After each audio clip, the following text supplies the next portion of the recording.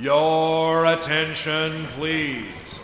The Walt Disney World Railroad now boarding for a scenic trip around the Magic Kingdom. Board!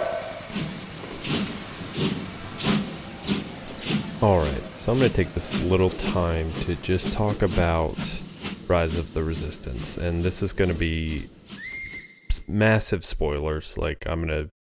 Nothing's going to be off limits in this. I'm going to talk about everything.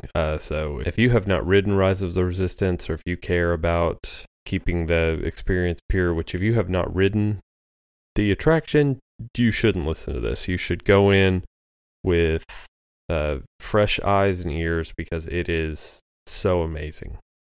The pre-show with Rey and BB-8 is really good. It's funny, BB-8 seems so small on the screen, but when you see him in real life, it's pretty I guess surprising how big BB-8 is.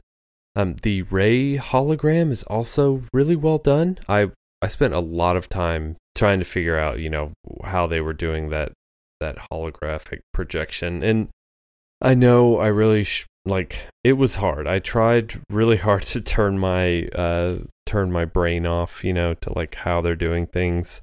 And just try to enjoy this attraction. But sometimes I just had to sit there and go, oh my gosh, how are they, this looks too good. This looks too perfect. So after that pre-show, you go into the first ride vehicle. And this was where, I didn't have any expectations of this. I had no idea. I had avoided all of the stories about it. They did a media preview the night before it opened. And so there were journalists and other, kind of Disney bloggers that got to ride the thing before anybody. And so I did not read any of their stories. I didn't watch any of the videos. I didn't do any of that. I wanted to go in totally fresh. And so this first ride vehicle was basically a motion simulator type of thing that you stand up in. And that was crazy to me. That was wild that I got in there. We all walked in there, and while we were standing up, the ship took off and was moving.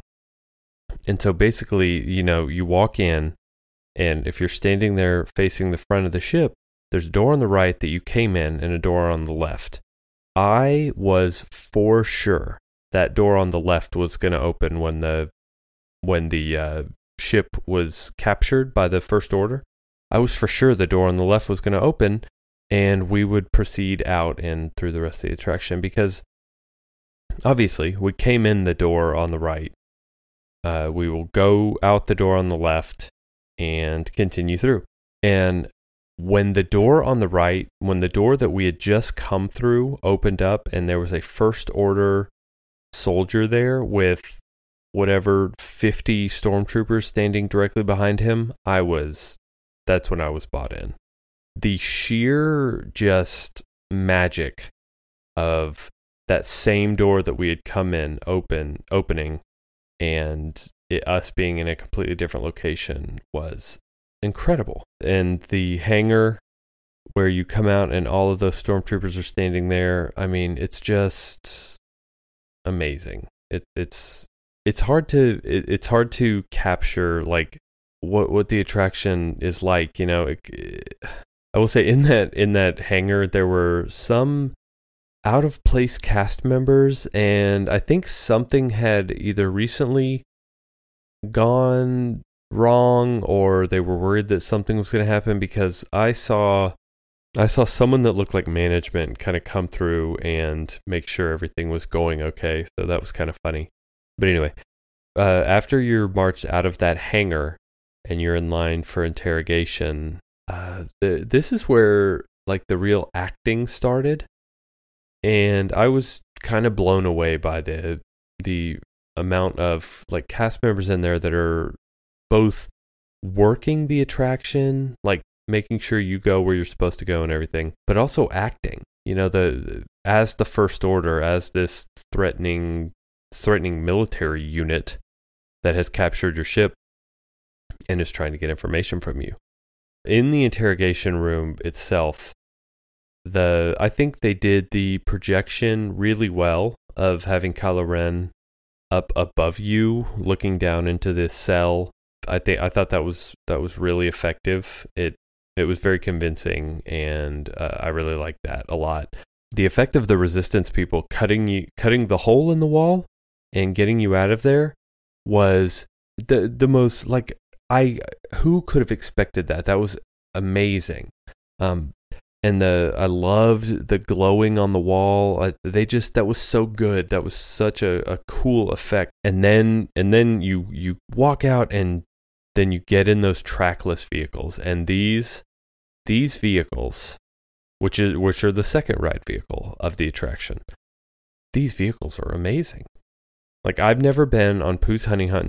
I've never done the Tower of Terror in Tokyo. I've never been in one of these trackless vehicles. The Tower of Terror is technically a trackless vehicle, but not one of these that uses the Wi-Fi technology to kind of locate itself in a space.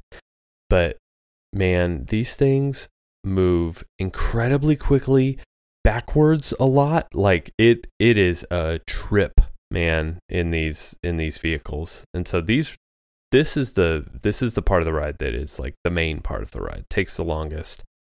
Going through being shot at by stormtroopers, Kylo Ren cutting through the ceiling with his lightsaber. There is a lot to this part.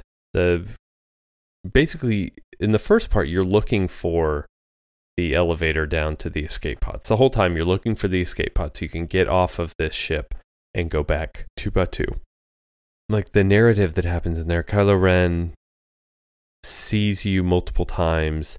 The effects of the lasers being shot at you is incredible. I loved how they did I think it was like fiber optics in the ceiling. It looked really good.